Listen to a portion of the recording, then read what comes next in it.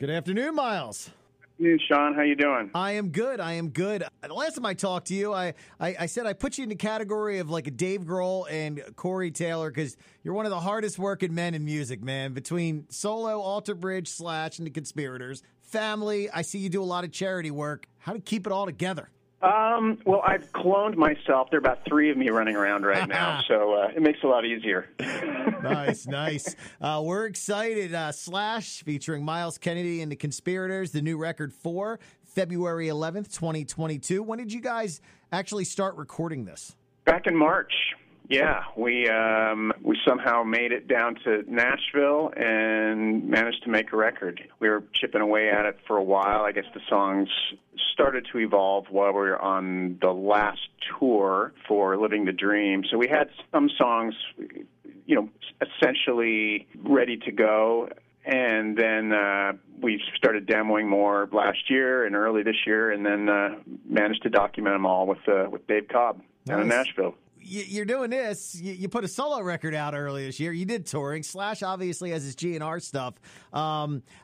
What's it like putting these records together? And after, this is the 4th record with the Conspirators, you and Slash. What's recording like? Has it gotten easier? Is it a breeze now? Yeah, I think that after over a decade of making music together, both Slash and I as writers, and also the Conspirators, as far as how we approach the songs, arrange the songs, there's a real flow now, and it is pretty easy. I think that just the time you spend with your creative partners, you help develop a level of trust, and I think as a songwriter, that's one of the most crucial elements. So you learn to, when someone brings up an idea, you're like, you know what, this person's been right in the past. I'm going to listen to this, and it really helps you move the creative process forward in a much more streamlined way. Nice. You write for solo Myles Kennedy. Obviously, you write for Alter Bridge. You write with Slash and the Conspirators. Do you change your writing process? Is there a different way you write or think depending on the project, or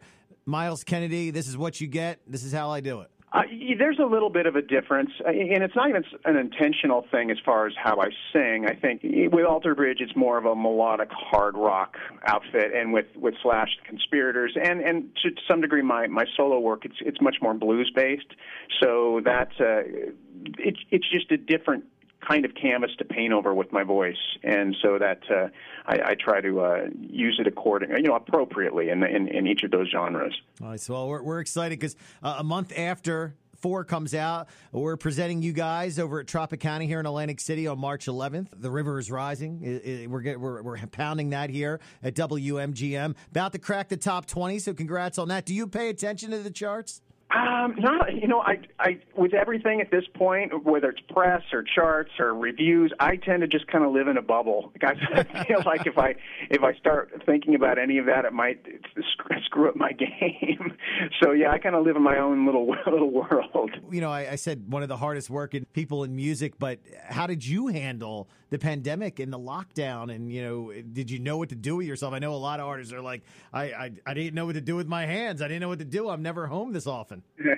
Yeah, for me it was really interesting because I had been going at such a pace for the last decade, and I was home so little. So it was kind of a nice little break in that respect. But because I love to write songs so much, I took the opportunity just to write. and obviously, I had made the solo record, and now we've got this next Slash and the Conspirators record. So yeah, it was time that I chose to utilize for creative purposes. Yes, I've noticed that with a lot of artists I've talked to. They home life was weird to them. The one guy says, I kind of got to see my kid grow up for a year, but the writing and the creative process that they were just able to write with no distractions. Yeah, that's actually, and it's that no distraction element that I really love. Trying to write on the road is a bit of a challenge because you can be in the dressing room after sound check and have a few hours to chip away at something, and then you have a show. And the beauty of this unique set of circumstances is that I could wake up in the morning and just work all day and not have anything pull me away from the creative element. So it was nice. I felt like I was a lot more productive. But on the flip side of things, did you really miss performing live? 'Cause that's a big element of your life. Yeah, I mean that's our ask any musician, that's our drug. Yeah. earlier this year, I did a show. Was it this year? Yeah, I guess it was this year. Back in July, I think. The first show back in Kansas City. It just went out with an acoustic guitar and played at a theater there, and it was just so.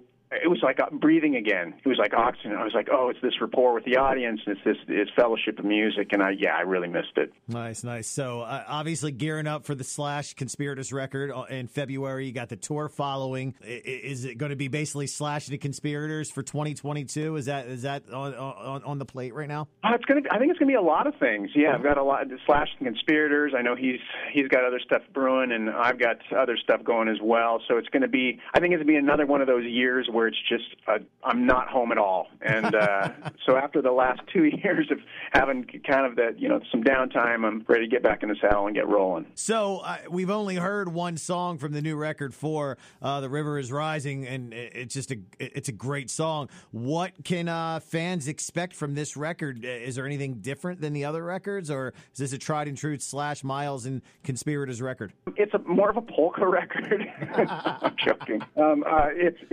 I scared y'all, right? No, I think we've kind of settled into our groove. We've kind of got a thing that we do when we get together. So it's a continuation of that viewed through a different prism, because with Dave Cobb as the producer, he has a different way of approaching things as far as how he documents and how he records it. So I think that's the element that's the twist for this record. Nice. Well, we're looking forward to hearing the whole thing. I'm sure you're always writing. By the way, I didn't notice. I was looking at the last solo record, The Ides of March, came out on my birthday this year. So and I've listened to that record a lot. I know you did some touring around this area as well. Do you enjoy just going out there acoustic and playing solo? I do. I mean, it's kind of it's a big challenge when you've got 2 hours to keep people entertained with just an acoustic guitar. Yeah. So I try to I do embrace that challenge, but there's something very intimate about it, and there's a real, I don't know, it just allows me to kind of put it's a totally different thing. It's less about the music and more about just the interaction with the audience, and so it's a lot of fun in that respect. That's awesome. I've talked to some other artists that when they first started doing kind of like them and the acoustic on stage, they felt very naked and exposed, but they fell into a groove eventually. That's the thing. It's like it's kind of trial by fire. So you learn and you evolve as you go, and then it gets to be really fun. I'm sure it's probably a little nerve-wracking, because a lot of times you're on stage and you got a guy with like giant curly hair and a top hat playing guitar. It takes a little bit of the focus off of you. Absolutely. We're all still trying to figure out how the damn hat stays on. Right.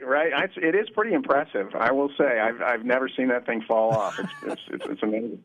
Awesome, man. Well, Myles, I appreciate you taking some time. The new record 4 with Slash and the Conspirators, February 11th. We're going to have you in town a month later, March 11th at Tropicana. Everybody go get their tickets. I can't wait to have you in town, and all the best, my friend. Thank you, Sean. It's a pleasure. Yep. Take care. Bye-bye. You too.